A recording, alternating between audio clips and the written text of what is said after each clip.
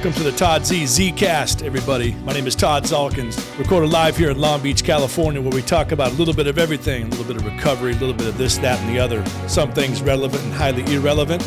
We're here to share with you what's really going on.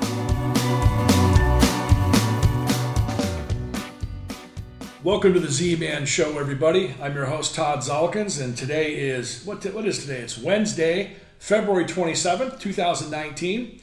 Thank you for tuning into the show. At the very beginning here, we like to talk about who's bringing this thing to life here and breathing life into it and helping us out here a little bit. The show is brought to you by Balboa Horizons, one of Southern California's finest treatment centers. Give them a call at 833-NOT-ALONE if you guys need some help. Or if you know someone who needs some help, hit them up at 833-NOT-ALONE, Balboa Horizons, one of Orange County's and Southern California's finest treatment centers. They are Gold Seal accredited, and I highly recommend them. I know a lot of people who have gotten well there. The program is also brought to you by the Knoll Family Foundation. And the Knoll Family Foundation has created something called Bradley's House that we are desperately trying to bring to life. Kelly Knoll, Bradley Knoll's sister, is the executive director, and Jim Papa Knoll is one of the co-founders. We are trying our very best here to raise funds. It's a full nonprofit, you guys, so if you want to donate, please go to the knollfamilyfoundation.org and give what you can, man. Everything is tax deductible. The goal, for those of you who don't know, the goal and the intention is to open the very first treatment center of its kind, which is going to be helping musicians who suffer from substance use disorder to recover. It'll be a 90-day program, and once we're up and running, we'll be able to serve 24 people a year, God willing, and we're really looking forward to making this thing happen. Again, the knollfamilyfoundation.org. One more thing, in recent weeks, I've thrown Kelly Knoll under the bus by saying she'll come and paint your house if you buy like 24 t-shirts. She's not too happy about that, so here's the deal. If you buy 36 t-shirts, I'll come out and I'll partially wax one of your cars. I will walk 2 of your dogs. If you have 3 of them, there'll be a $75 charge. I will even house it if you have children under the age of 17. So hit me up, buy a whole shitload of t-shirts at the knollfamilyfoundation.org, and I'll walk your dogs, wash half your car, and I'll babysit for a very short time, 40-45 minutes tops, enough for you to go to Ralph's. Okay, next up, our next sponsor is As High As I Am. As High As I Am is owned and operated by one of Central California's finest gentlemen that I know. His name is Mike Lopaka Jones, a big wave rider himself and a hell of a good human being. If you're ever in the Morro Bay area, please go by his shop, As High As I Am. And no, you're not going to find water bongs or zigzags there. This is not a place to score stuff to smoke weed. As High As I Am is all about killing it in the big surf and living a lifestyle that's conducive to outdoor stuff and just having fun out in the ocean. So As High As I Am. And oh, by the way, do we have the coupon code there yet? Have you posted? We need to do that next week. We have a special Uncle Z-Man coupon code where if you buy some stuff from him, you get at least 6.3 to 7.5% off of anything you buy, and he might throw in a bar of surf wax for $12.50. Okay, now I'm always looking forward to the guests that we have on the program, and why wouldn't I? Because I like to have fun doing this, and we like to bring people on board that have got either a good story or just something really cool going on in their life, and how they're maybe to help to motivate others in some capacity. And this guy that I got today is got a great story to tell, and let me tell you who this guy is. This gentleman's name is Troy Eckert. Troy was the first pro surfer who was sponsored by Volcom, and for over 20 years he worked with the founder, Richard Woolcott. This guy did everything from marketing, shipping, clothing production. He made a bunch of movies, and he threw a whole bunch of parties that I'm not sure he's going to want to discuss here on camera or not. Troy is a life coach, and he helps you to travel deep to determine where the self-limiting beliefs, insecurities, fears, stress, self-sabotage, etc. come from, and how to move past them with a renewed sense of self-worth. Troy helps you to create tools and action plans to help break unhealthy patterns, God, I could use this myself, and habits to transform the way you look at yourself and the world you live in. Once the mental barriers are broken down, They're often fear-based beliefs of what could or might happen is when true personal freedom will occur. And I'll finish with this. Right on his website, I love this quote. It's time for you to realize your innate inner radness and unlock your full potential. I freaking love that. Ladies and gentlemen, Troy Eckert. What's up, brother? How you doing, man? Good. How are you? I'm doing well. Awesome. I'm doing well. Awesome. Man, I hope I encapsulated the bio okay, because you've got a lot. Yeah, there's a lot of stuff going on there. You got a rich history, and you know what? Why don't we start off with the simple, basic stuff? Where did you grow up, and when did you start getting in the water and becoming that guy that you were in the ocean and still are? Yeah. So I mainly grew up in Southern California. I was up in Northern California until I was about 10 years old, kind of bounced around up there. And then I made it back here around 10, found surfing at that age. And I first started surfing at Doheny. And that was sort of the beginning of just like the need to be in the ocean like all the time. And you know, I was living inland for a while, and I'd just been introduced to it. And once I found it, it was just like, couldn't get me out of the water. That was all I wanted to do was surf. So, yeah. Now, we have a mutual friend in common. I messaged him before you came up. I know that you live in San Clemente, which was my hometown for a bit, or a town that I lived in for a while. My hometown is Long Beach. Let's not forget that. But anyway, Matt Biolos is a buddy of yours. Yeah. I know Matt for sure. I've known him for a long time. Yeah. And we used to, surf Doheny when we were like little kids. Well, before that's what he said. He goes, ask him if you remember surfing Doheny. Yeah. So it's fixture. It's for those of you who don't know, Matt Biolos is the founder of Lost Surfboards and Lost Enterprises down in San Clemente, and I thought that was cool that you guys share that history. Yeah. And so you start surfing at a young age, and I just love this. You know, Richard Wolcott eventually rolls up and says, "Hey, man, tell that story about how that evolved." Because Volcom is no longer a run-out-of-the-backyard company. Yeah, so I was surfing for Quicksilver at the time, and I was 16, 17-ish, going in high school at Newport Harbor High School, and Wooly quit Quicksilver, and then kind of went on this sabbatical snowboard thing, and the other co-founder, Tucker Hall, he got fired from Quicksilver, and those guys, and they were with Nathan Fletcher. And those guys went up to like Tahoe and just like snowboarded their brains out. And that was the beginning of kind of the whole snowboard thing too. It was like in the early 90s. And then they came back, and I was still surfing for Quicksilver. And then Wooly hit me up. He's like, "Hey, we're starting this company," and it was literally just stickers. It was nothing. It was in his bedroom. It was just like in his bedroom basically. And he's like, "Yeah, do you want to be a part? You want to try this out? Do you want to like surf for the company and then also just do random shit?" And I was 18. I just graduated high school, and it was just I don't know. The reason why I made the decision, because I could have gone pro, with Quicksilver and did that whole thing. It was just Wooly was a part of Quicksilver, and then when he left and he approached me, I just really resonated with him. So I gotta ask you. Yeah. I mean, on the cusp of surfing pro with Quicksilver, did you battle with that decision? You know what I mean? Like, yeah. But you said you identified and you held Wolcott in such high regard, right? Yeah. Or was it easy for you to decide?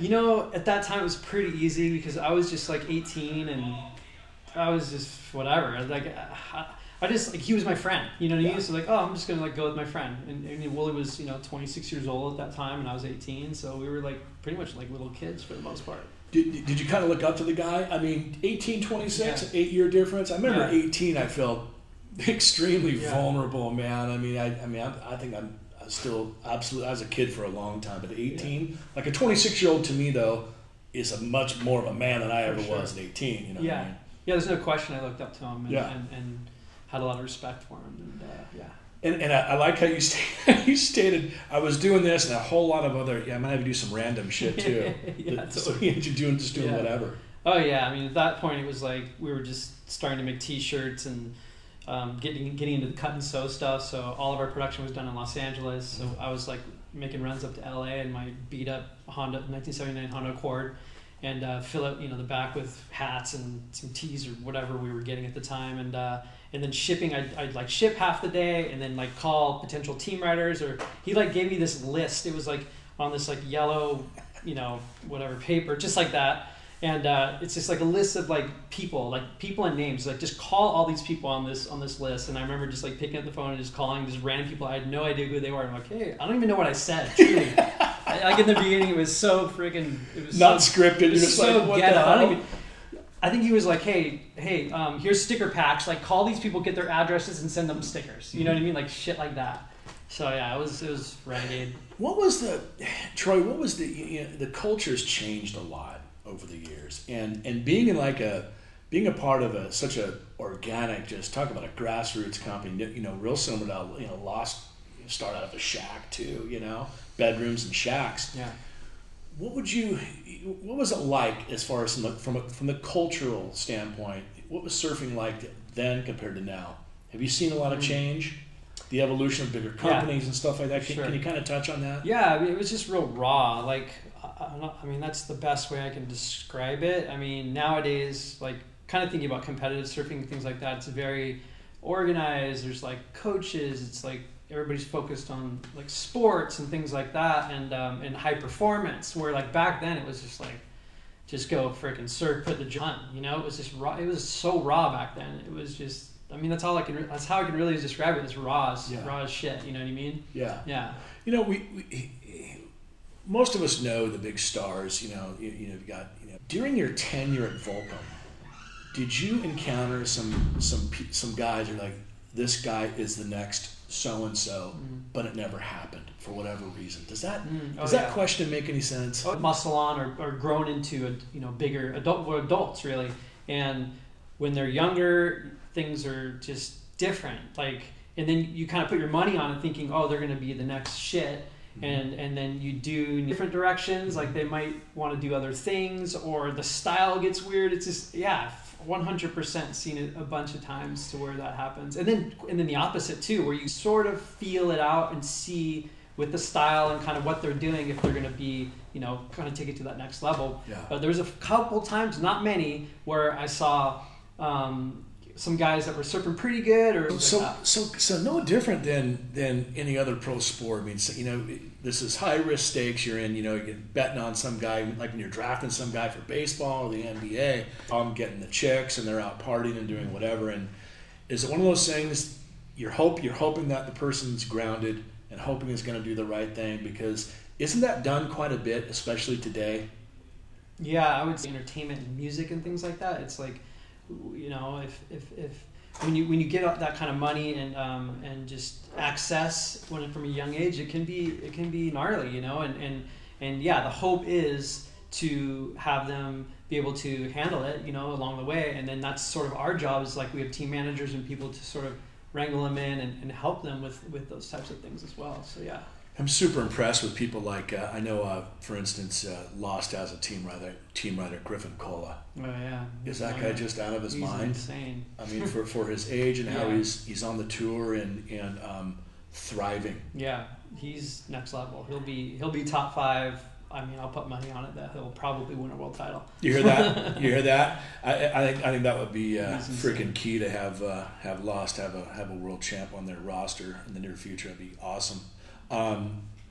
So there's a lot of craziness in the industry, and you'd mentioned organizing some of these parties and stuff, because I partook in some of those things. I want to ask you a sidebar question kind of thing.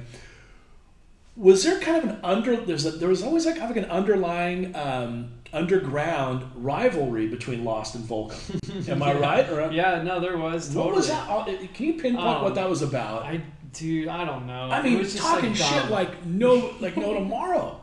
It was just dumb. I don't know. Maybe there's some team rider things, or I don't even know what it was. It was just like stupid, childish shit, really. Yeah. It wasn't even anything of substance. Maybe someone's talking shit. I don't know. It's just like dumb. Dumb stuff. I know it's quieted down a lot, but in the 90s it was off the rails. Yeah, no, there was a total rivalry. Yeah.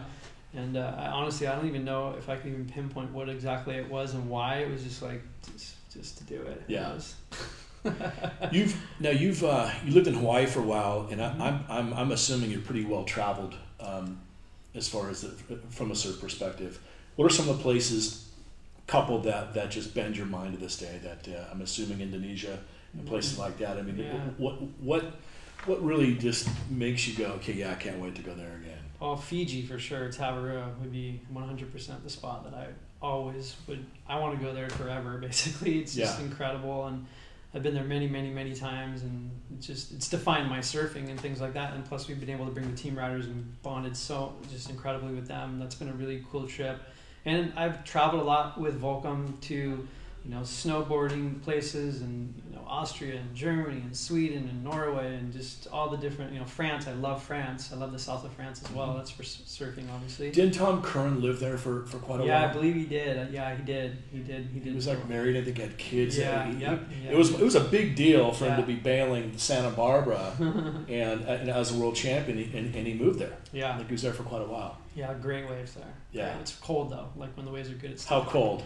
I mean, in the winter, it's friggin' freezing cold. Like it snows on the beach sometimes. So barebacking is not an option. In the summer, it's you can bareback all you want. Yeah. But not in the wintertime. Some of the insanity, and I want to encapsulate that for a second. But you probably saw some stuff go down with some people that you guys love and care about within your crew. Yeah. And before we got the show started, you mentioned how it was okay for you to share a little bit about something that was pretty personal and pretty frightening to you, involving a guy that's a heavy duty guy.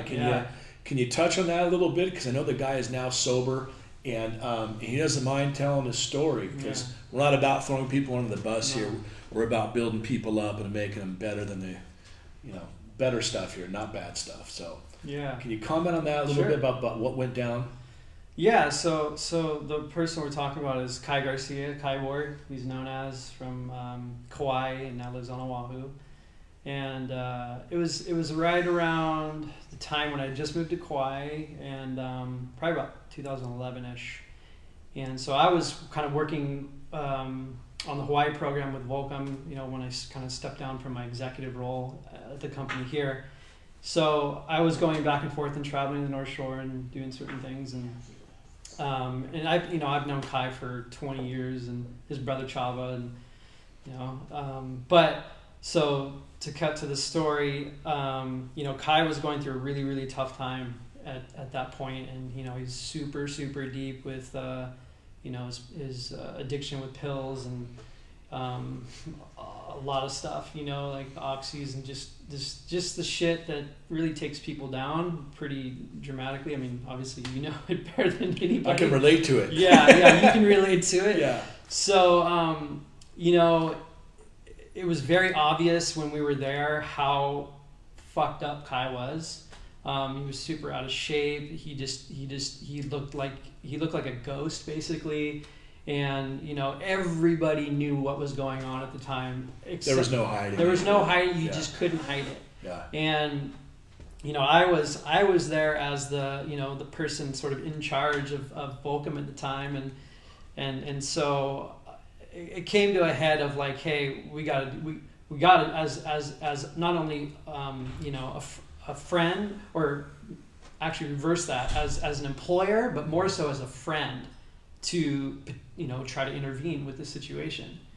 And so that's exactly what I did. I talked to his wife, Kanoi, and I said, hey, and she obviously knew what was going on too, and everybody knew. And Kai thought he was like pulling it off, right? Because that's what you do when you're high as fuck. You just he doesn't know. She doesn't know, man. That beads of sweat pouring off of you, and just Right. Totally. So we organized it to where we, I talked to Kai. I was like, hey, we need to have a sit down and we need to chat.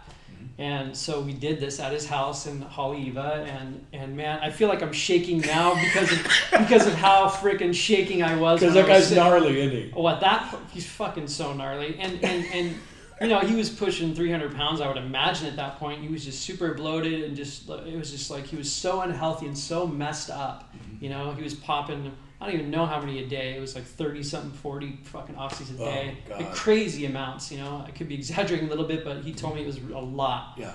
So yeah, sat down with them, and I was just like, I'm just like, okay, Kai. And he's, he's high as shit right there, and his Kanoi's there. She's crying, and I'm just like, okay, dude, you're about to lose your family, your livelihood, everything that you've worked for in your life is about to go down the drain if you don't, get your shit together. Mm-hmm. And so, yeah, and in that moment, I was just like, what's gonna happen? In my head's just going everywhere. Is he just gonna like kill me right now? Am I going to urgent care or is what? Is he gonna like break down and cry? Like, what's happening? And that's exactly what he did. He just started pouring, crying, just like instantly, just like came out and was just like, I know I have a problem. Like, I don't want to lose this. Like, I'll do whatever I got to do. Like, I'll do anything. And I'm like, okay, well, this is it. We're gonna go. You need to go get help. Oh wow. So that's part one.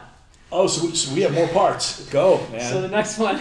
I'll try to be quick. Oh no, you're good. So then there was a surfer pole like a couple of days later, and so I think he was on security or something, and he was there, and he was good. Like he had stopped, but when you're doing that much oxys or whatever it is a day, you can't just like do that shit, right? No. I mean, you know better than anybody.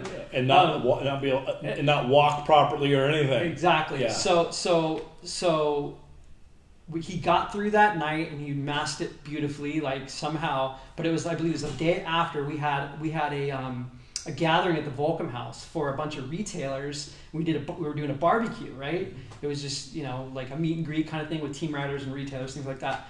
And so Kai was there, and he could barely stand erect. Yeah. He was like, we were all like, oh, you know what I mean? Holy shit, he's going to fall over. He was starting to, shut down basically. Yeah. And then so I called Kanoi. I'm like, Kanoi, you need to come get Kai right now. He's so fucked up. Like, you have to come. And she came, and she literally just like headlocked him out of there. And anybody who knows Kanoi, she's fucking gnarly, and she literally just like grabbed him and pulled him out of there. Tough lady. So then, talked to her, and we had to have another one. We had to have another sit down and be like, dude, we knew you were high. We know you were so high, and he wasn't going through withdrawal at the time. No. He was medicating again. Okay.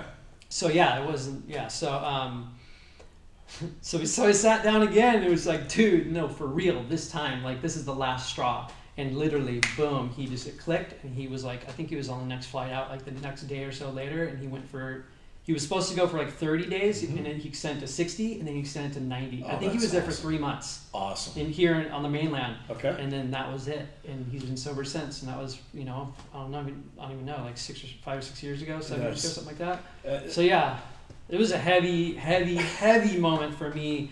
I'll never forget it, and but I'm so proud now that I got the opportunity to be a part of that, and to see how incredibly well he's doing now, and what he's created on the North Shore. And man, it's a haven for all these kids now. It's become this like this place where people can come and just be pure and like work on their health and really strive and thrive, you know what I mean? Versus like, the North Shore is, in my opinion, is so much different than it used to be, man. It's just like, he's got this like rad dojo kind of area below his house, where it's like all the kids come and train, and everyone's just like getting down and like getting prepped and just getting psyched and hyped and getting in shape and eating well and all the things, so it's just like, it's an incredible like turn.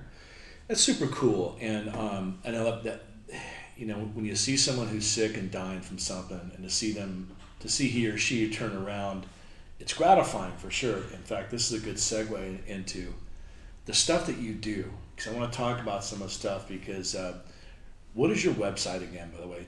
Tell our listeners. It's radical.voyage. Yeah. You guys got to check out radicalvoyage.com. And that too. I've had a lot of guests, people have a lot of websites and stuff, but I was completely drawn to it.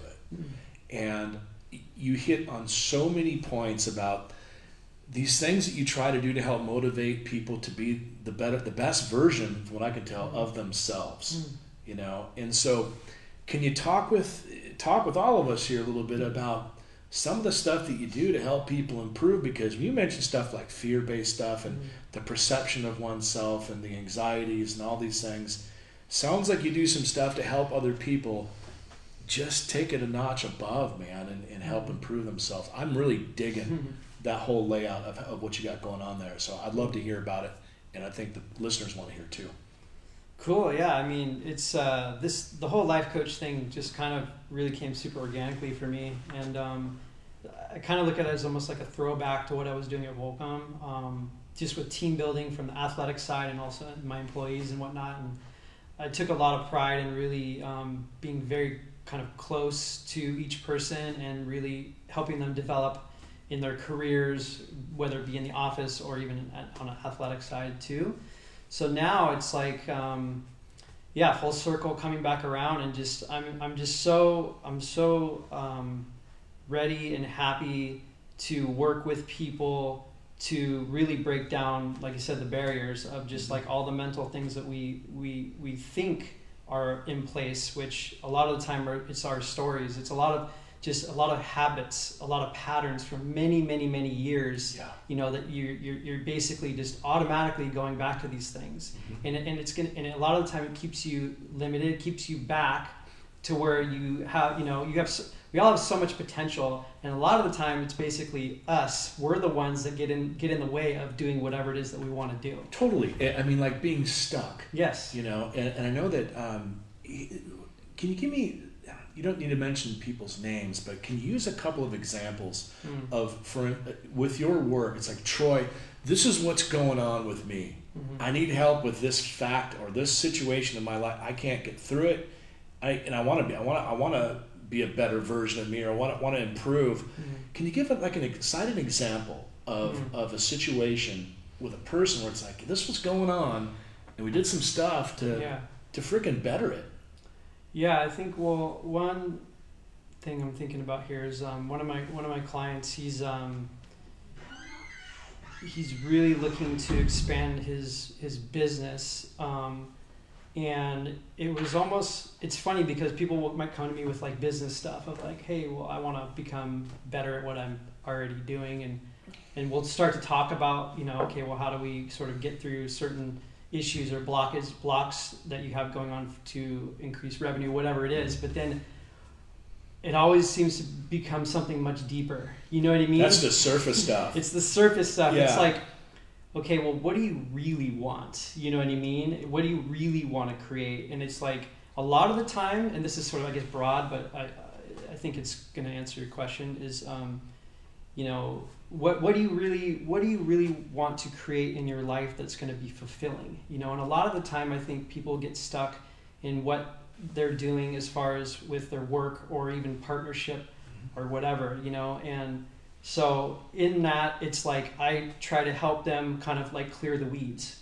just like get through kind of the bullshit, in a sense, of just like the things that limit them in creating, whether it's a healthier relationship, or if it's like health, wellness, things like that. And then also it all kind of relates back into the business side of things too, as far as like being able to eat better. Maybe we start like meditating. Maybe we start journaling. Like, let's talk about your habits and like your rituals. Like, what sort of rituals do you have? And it's like once we start to sort of identify like who we are to the essence, like down to the essence. Yeah. You know what I mean? Not with the labels of like I'm a father, I'm a mother, I'm a employer, I'm a surfer, whatever it is. It's like, is that really what you are? Like, really, what makes you tick? You know what I mean? Yeah. If that makes sense. It completely does, because I spent over an hour on your website today, and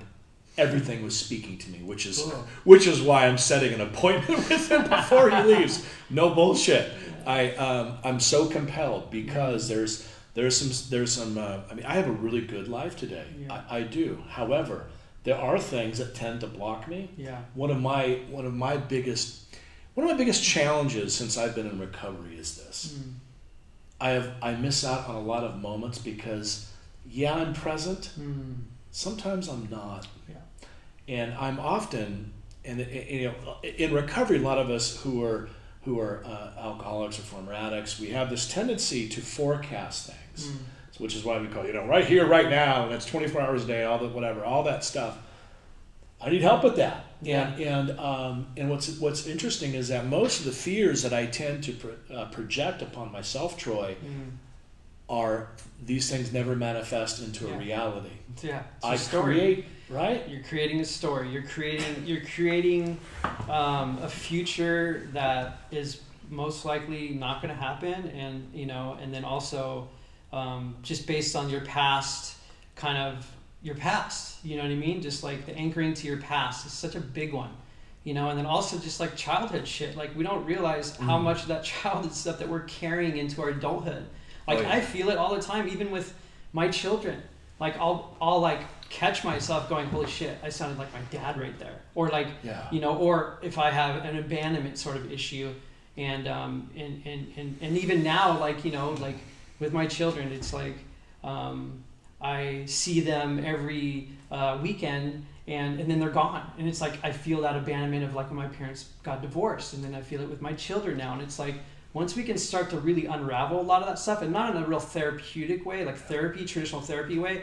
The thing I like about life coaching and just kind of that idea is it's really about like identifying and having awareness around that sort of stuff, but also more so present tense. Like where are we at today, and what do we want to create today that's going to influence what you're going to be doing in the future. I love that.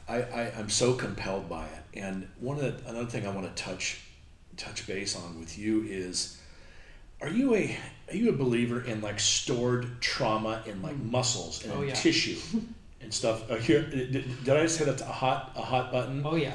I've because I for those of you watching and soon will be listening on it, I messaged Troy before. I want to get with you privately, no joke, because I've had so many injuries, so many surgeries and stuff, and think stuff is stored just not just from physical pain, but some emotional stuff too. I've done a lot of emotional work, which I'll tell you privately. I'm not going to share about it right now, but I want to hear just about how important is that when we're messed up physically.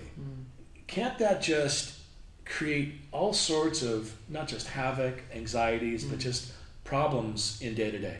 Oh, for sure. Like the energy block, the energy blocking. I mean, that stuff, it does get stored. You have to work through it, and it could be on a physical side. Sometimes physical work can work through emotional trauma as well. But I think a lot of it is more so work through on, the mental emotional side first and foremost, to be able to sort of unblock, the things that are like got you stuck in there. Yeah. And I mean, it's a true fact, and I think also with those blocks, it can lead to other things. It can lead, your immune system can be depleted. You can become ill more often. You can create disease. I mean, this is why people create disease, is because of, past trauma, stress hormones, things like that. That's where it all stems from, and so the awareness is the biggest piece, right? Like once you're aware of like what you're thinking about, and you can in that moment make the conscious effort to change your thought patterns and your thought processes. That's when you can start to change and unravel things, because we truly really have a thinking problem. Like a lot of the time it's not situational. For sure. It's a thinking problem. Right? That's right. That's right. Like we think ourselves into oblivion, basically. Like why can't we think ourselves into bliss? You know what I mean? So you're gonna have your hands full with me, man. I'm so looking forward to breaking out calendars after we're done, because as soon as next week, if you're available, we got to do this. About 5 or 6 months ago, I saw this guy walking down the street in this T-shirt. I just started laughing so hard I had to ask him where he got it. And the T-shirt was a black T-shirt and a small white lettering. It said "Fuck yoga." Yeah. Okay, and it had like a little pose, and I started laughing, and this is one of those things I've been wanting to explore, wanting to do, and some of the most contented people that I know are avid practitioners of yoga, and yet I've always fought it. I'm like, I'm not going to do that. I'll just stretch. Yeah, I'll stretch for 30 seconds. Yeah, right. This lying to myself like I'm getting better on my own, which I'm not in that regard. And my sponsor is a fanatic about yoga, and he's a peaceful guy, walks light, and is genuinely pretty damn happy for the most part. And he told me recently he attributes a tremendous amount of that happiness to the practice of that thing, which I won't say F yoga again, because Troy is big time deep into that practice. Can you touch on that a little bit? Because we're going to be going that direction, you and I personally, for some private sessions, and I want to learn more. Awesome. Can you talk a little bit about that practice? What has it done for you? What got you into it? I'll just rap about it for a minute. Sure. I mean, how I got into it was, I mean, I've had so many injuries just all over the place, but my main injury was I crushed my heel on a motorcycle accident. So that was kind of where I was so locked up. My physical therapist basically prescribed yoga to me. He's like, you need to go and like loosen. You need to unwind this shit, you know, because it's locked up, and this is going to create some problems later on in your life if you don't attend to it now. And that was 12-ish years ago. And you know, once the first time I did it, I could barely touch my toes. Like I was so just, you know, stuck together that scar tissue and just whatever, just sitting in a chair for 20 years. I mean, chairs are the worst. Like, make sure you stand up every, like, I think it's something like every 20 minutes. Let's do it. Okay, I gotta follow this guy here. See, I feel better already. Look at that. Look at that. I'm taking direction from this gentleman already. Yeah. Keep plugging away, man, because we want to hear more here. Yeah, so yeah, just locked up, and I mean, I went, kind of what I say is I went for the physical but left with the mental, and obviously the physical is a big part of that, but more so I feel like I got mental stability in a sense from relief too. Oh yeah. Okay. I mean, and I'm so curious about that part of it. Well, there's a lot of energy stuck in your muscles, your ligaments, your tendons, and until you start to unwind that through a practice like yoga, once you start to open up, a lot of that stuff you're going to release a lot of that stuff inherently. Okay, so I got to bounce this off you because you know, and before we were meeting in my office for a few minutes. I was talking, dude, I got to talk to you about this yoga stuff, and because I'm like a junkyard, man. It's like I have days where I think I'm pretty vertical with the way I'm, you know, I think I'm standing and walking decently with purpose, and there's days where I feel like I'm 90, you know, and so it's always been, I've always have a lot of, I think, fear based around, I saw a photo of you on your website, and I was like, I can't do 1/8 of that, of this pose, your thing that you're in, and I'm like, I just want stuff I wish I could take WD-40, you know. And just that's what yoga is. It is WD-40. and so are you able to help, you know, a fool like me who doesn't know a darn thing about this stuff? Are you able to take it from the real basics? Because I'm one of those guys, like, if it's too gnarly off the bat, I'm like, oh man, I don't know if I can do it. But how do you approach a subject such as a Sanford and Son situation right here? Honestly, I mean, we'd probably start out with some breath work and just breathing, and just getting you to be quiet and just, you know, quiet down. And I think that's a big thing. And I mean, if you can show up on your mat and just breathe, that's fundamentally one of the most important things that you'll do in your yoga practice. Okay. Because once you can get this breath, ujjayi breath, that's when you're able to connect with the physical part of the practice. That helps with the rhythm of it all. 100%. Yeah. And then you become present. You really, you know, you become mindful of being where you are, and then from that point, then you start to you know, tap into the asana or the poses, and just very slowly. Yoga is something that you can do your entire life. It's very low impact. I mean, you can get intense. There's a lot of definitely intense stuff going on. Yeah, I saw a photo of you. It's not intense. It looks like you're in an accident. Totally. But it's unbelievable. Just, man, it's so beautiful because it always evolves. It's ever changing. It's like the ocean. You know, the ocean's never the same thing when you go in it every single time. That's how it is for your yoga practice. It'll evolve every single time you go onto your mat. you know, and it's just it's incredible. Now, if you're prescribing yoga for somebody, what would your suggestion be? How often should one be doing it?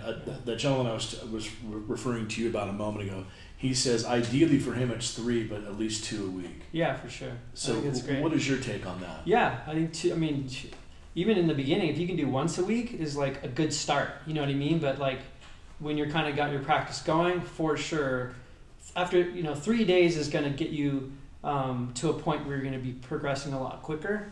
If you're doing 3 days a week, basically. Do I need to bring like a massive neck brace for me to drive home in? Like when I'm done, is this not even? No, you'll be good. I got my props. I love it. Make it happen. I love it. What are some of the stuff that you're doing with people? That obviously I'm gonna have to assume it brings you joy when you see change. Oh yeah. Is there a few things that's like why you do what you do? Because once again, this is a guy who came up from the humble beginnings of Volcom and saw it through to a massively successful company, and obviously with the company, I'm sure you did pretty well with them for a while, right? Yeah. And you're not in that. Are you not in that stuff day to day anymore at all, right? Not at all. Whole different deal for you. Completely different. And so when you're working with people with what's the website again? One more time. Radical Voyage. I want to say it again. Damn it. The Voyage. What is it? Radical Voyage. Radical.voyage. Is it a radical.voyage? Yeah, or radicalvoyage.com. Radicalvoyage.com. Yeah. Please check it out, you guys. What do you... It's fulfilling you to help further others. 100%. Yes. It's a lot of the time it's a mirror. Like I'll be talking with somebody, working with somebody, and then we start getting on a subject, and it's like I'm talking to myself.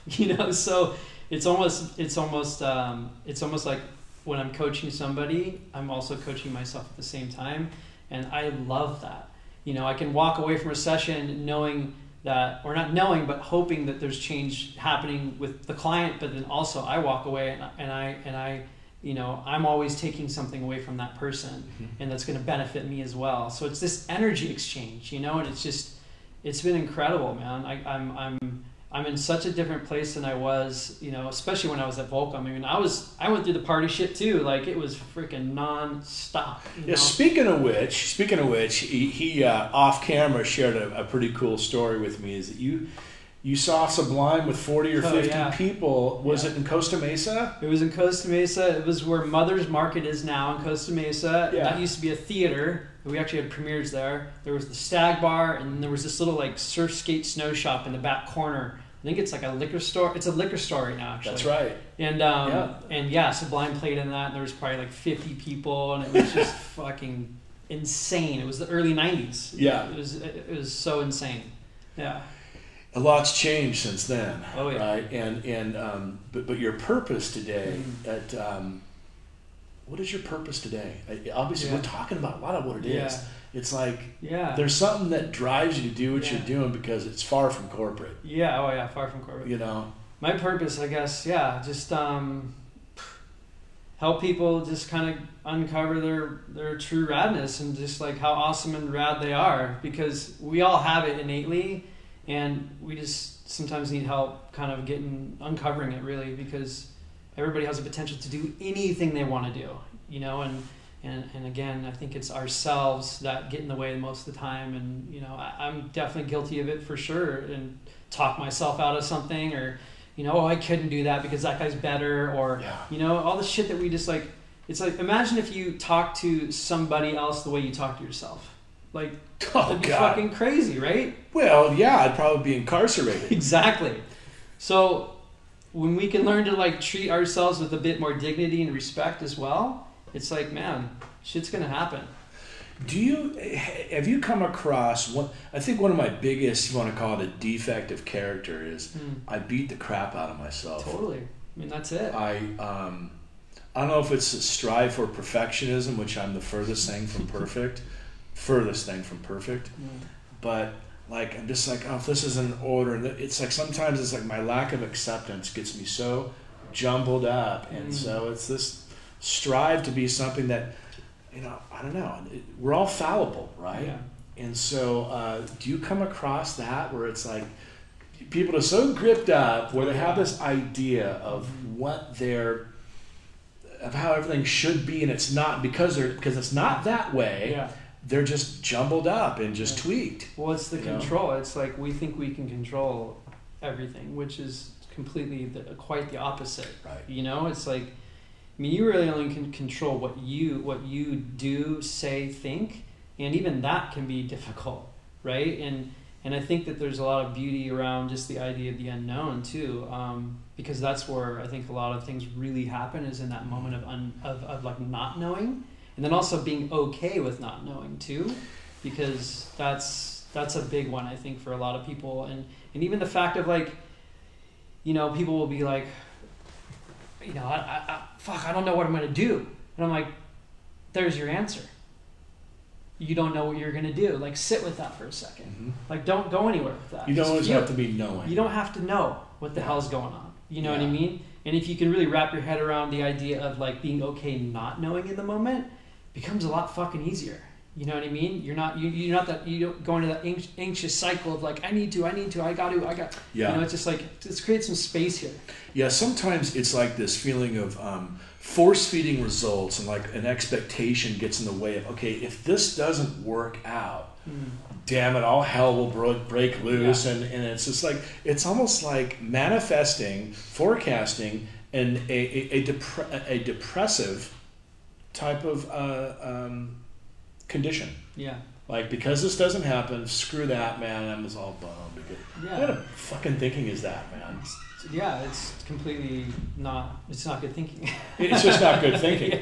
Yeah. It's not. You're not taking responsibility for your thoughts. You know, and thoughts is where we're just thinking machines. Like, we just think all day long. You know, and it's like most of the time we're thinking negative thoughts, and we're thinking negative thoughts most of the time, and then we're repeating the same thoughts we've thought the day previous. Yeah. So it's just, we're just like barely getting anywhere. Some of the best headspace that I personally ever can be in is like, I love being in the water. I love the ocean. I've always loved the ocean. And after riding waves is fun. I love it. But it's the feeling I have afterwards that often for me is even better than the act itself. Yeah. What I wanted to ask you is there a similar feeling with the yoga thing? Oh, yeah. Like, because I'm into feeling, I mean, I was into feeling good artificially for a long time. Yeah. And that's no longer a path for me today. So I've got to seek, right? Yeah. Seek other avenues for betterness and stuff like that. Yeah. So is that I'm assuming that some yoga work, there's a post feeling of, man, that was pretty cool. Oh, yeah. Yeah, you feel high when you come out of there, you know, like I do anyways. And I mean, there's a lot of times when the waves are shitty and I'd much rather go to yoga. Like, more often than not, I'm going to yoga just because. Really? Because like when I'm on my mat and doing whatever it is I'm doing, it's like it can be as challenging as riding a big wave or, you know, critical takeoff or whatever it is. You know, it can be that challenging mentally and physically. So I get the same sort of high as I do when I'm in the ocean, minus getting a big barrel. Like, that'd be the only thing that would like kind of be better. You know what I mean? But 100%, man, it gives me everything I need. So it sounds like just with like you charging the waves like forever in a day. The yoga thing is, you know, does that encompass the body, mind, and spirit thing for you? Oh, yeah. It covers that pretty well. Yeah, and I would say that for most people that practice yoga, it's going to be the same for them as well. You know, it's all encompassing, and it just helps you have a better day, be a better person, you know, and stay in the moment more, I think, which is really important. Yeah, I don't see too many people who are practicing yoga all the time running around like taking people out of cars and bashing windshields in. That's generally not happening. Mostly not. Right? No. They're a little more centered. Yeah, for sure. I wasn't saying that I did that recently. I did in 2006. I love the documentary, by the way. You guys freaking crushed it, and it's just so honest and amazing, and just, thanks, man. I recommend everybody check that out. It's really good. Appreciate you watching. Yeah, it's beautiful. Are you traveling a lot these days? Hold on. With the work that you do, is it mainly just in South Orange County, or are you finding yourself, man, I hit the road. Sometimes I have to go over to Hawaii and I work with people. Or what does it look like for you? Well, the cool thing about what I'm doing for the most part with the coaching is I can do it anywhere in the world, and it's either phone call or video conference call and if it's local, sometimes in person, but mainly it can be done anywhere. Okay. And that's what's cool about the whole profession. And you have some people that you work with that are located in just crazy far away places? Yeah. Not crazy far away, but far enough to where you're not going to drive. Yeah, exactly. so that's it's good. It's a cool thing that I'm like just tapping into. So I really like it.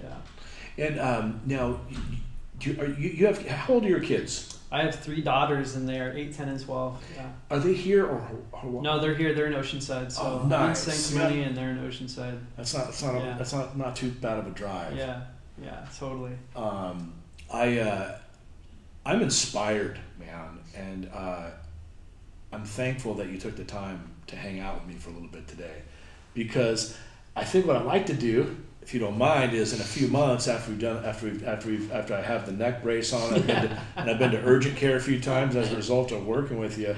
Let's have you back on, and maybe I'll be able to report I'm 37% better. What do you think? That sounds great. Would you come back on? Oh, of course, man. Absolutely. Where do you on kind of a couple final little things here? Yeah. How do you look at the surfing world today as far as the industry as a whole? What's your take on it? Well, I mean, surfing in general is pretty healthy, I think. The sport of surfing, meaning there's more people than ever surfing. Yeah. The industry itself, I think, is in an interesting spot. I'm not sure where it's going to go. Like, I don't think anybody knows. You know what I mean? Yeah. It's just like there's new brands coming up, and there's just a lot of other types of brands that are sort of penetrating the surf market. There's like street brands and just a lot of different stuff going on. The days of the big brand and the loyalty, I don't know. It could come back around. It's lacking though. It's lacking. Yeah, I feel like it's lacking a bit of loyalty, and brands and actually we talked about this in the podcast with or the sit down with Vipe was just a lot of brands are lacking purpose, I think. Okay. And Vipe brought that up, and I thought that was a great point. Of just not selling the next widget or the next board short or the next whatever. It's like, what's the purpose behind your mission? Like, what's your mission? How are you making the world a better place? I appreciate you saying that, because he touched on that interview about how you guys at Volcom were encouraging the people who are part of the faction or just part of the crew to be the best selves that they possibly could be, whether it was in the arts, not just surfing, but going beyond there. Has that been lost a little bit, even in their own culture, or is that something that's taboo to talk about? Oh no, I can talk. I mean, I'm just removed from it, but I mean, I think that they're doing a good job with what they have, and because of the landscape changing so much, they're still as passionate. I mean, the dudes at the top, I mean, Ryan, who ended up, Ryan McGart, who took over my position when I left, he's very passionate. He's been there 25 years. I mean, he knows, he's in a band. He's a great snowboarder. Like, he loves surfing. He understands the culture. So I feel like they're in good hands with him in that direction. But I think the biggest thing is just like the consumer kind of like a little bit going, I don't know. I feel like they're almost confused. You know what I mean, in a sense too. Not that they're confused. They're just kind of like in a different place with the action sports industry. It's just not like how it used to be. It's not as hardcore and like loyal. Like the fans aren't as loyal, I don't think. Mm-hmm. And then maybe the brands are sort of chasing it a bit more. Interesting. Like it's the like chasing maybe markets that might not understand what they're doing versus like diving back into the core and really taking care of that core foundation, which I think is everything. Like, if you don't have those core followers, it's just like, you know how it is. You're just gonna. It's like a band, right? Like a band with like the core centric, gnarly, hardcore followers, and then they go mainstream, and you lose those followers, and then it just kind of goes away over time, unless they do 100 incredible albums, or whatever. So in a way, I kind of get this feeling of a sense of thinking on your end, like, man, for some of you guys, it's time to burn it down and start over. Kind of. Right? Like kind of regroup. Yeah. Where should this thing really, really be? Yeah. Do you miss it at all? I mean, are there ever moments where you're like, you know, because obviously you could probably work for a bunch of people. Yeah. With all the people that you've been amongst, and you were successful in your own right. Is there parts of you like, you know, I kind of, or no? I don't really miss it, but it's more so of like, I'll see something and going on, I'll be like, what is that? You know what I mean? So it'll be more like a frustration, but then I'm like, whatever. It's like, you know, it's not my business anymore, and there'll be moments when I think about things, and you know what the biggest thing was, and I talk about this a lot in the thing with Vipe is the camaraderie and the people. You know, like that was the biggest thing I took away from Volcom, was just like the relationships and just the team building, and just always having like incredible energy. You know, with like 20 employees that are all sort of synced up. You know, and just thinking the same way. And man, we were like in our time, we were all just like, I mean, felt like we couldn't do any wrong. You know what I mean? You're clicking on all cylinders, man. When that thing popped, my God. Yeah, that was a true machine. Yeah. Right? It was fun, man. It was so fun. It was so fun. Minimal regrets, right? Yeah. Oh, yeah. No regrets. No way. No way. Troy, it's been a pleasure to have you on. Thank you, before brother. we part ways, would you please share with the listeners and the viewers, if they want to get a hold of you and rap about what you do a little bit more, tell them how to get a hold of you. Yeah. You can go on my website. It's radical.voyage or radicalvoyage.com. And then at the bottom, I believe there's just a little email link there, and you can just go ahead and email me, and it'll go straight to me. And then my Instagram is @radicalvoyage. And then my personal Instagram is @Treckert, TRECKERT. Yeah. Outstanding. I'll be booking my first appointment next week. I'll be in pretzel mode. I'll probably be like kind of like this when I meet with you guys when I go on the show next week, and I'll say, "Hey, thanks, Troy. Thanks." And I'm not sure if I'm going to see you again for multiple appointments, but we're going to start with one for damn sure. And I'm looking forward to reporting to you guys how I'm doing with my yoga practice. So, you guys, once again, Troy Eckert, thank you kindly for being on the show today, and thank you guys for tuning in. One more thing. You guys, please go to the KnollFamilyFoundation.org and throw in a couple of bucks. I mentioned before at the top, order 24 or more t-shirts. I will come over and tie your kid's shoes. I'll take one of the dogs on the walk, maybe for 10 to 12 minutes, and I will house sit for you guys if you got a decent pad that's coastal. Thank you guys very much for joining us today, and we'll see you guys next week, where I think we might have Matt Biolos from Lost Surfboards. We're waiting on that. Either way, we'll see you guys next week with something.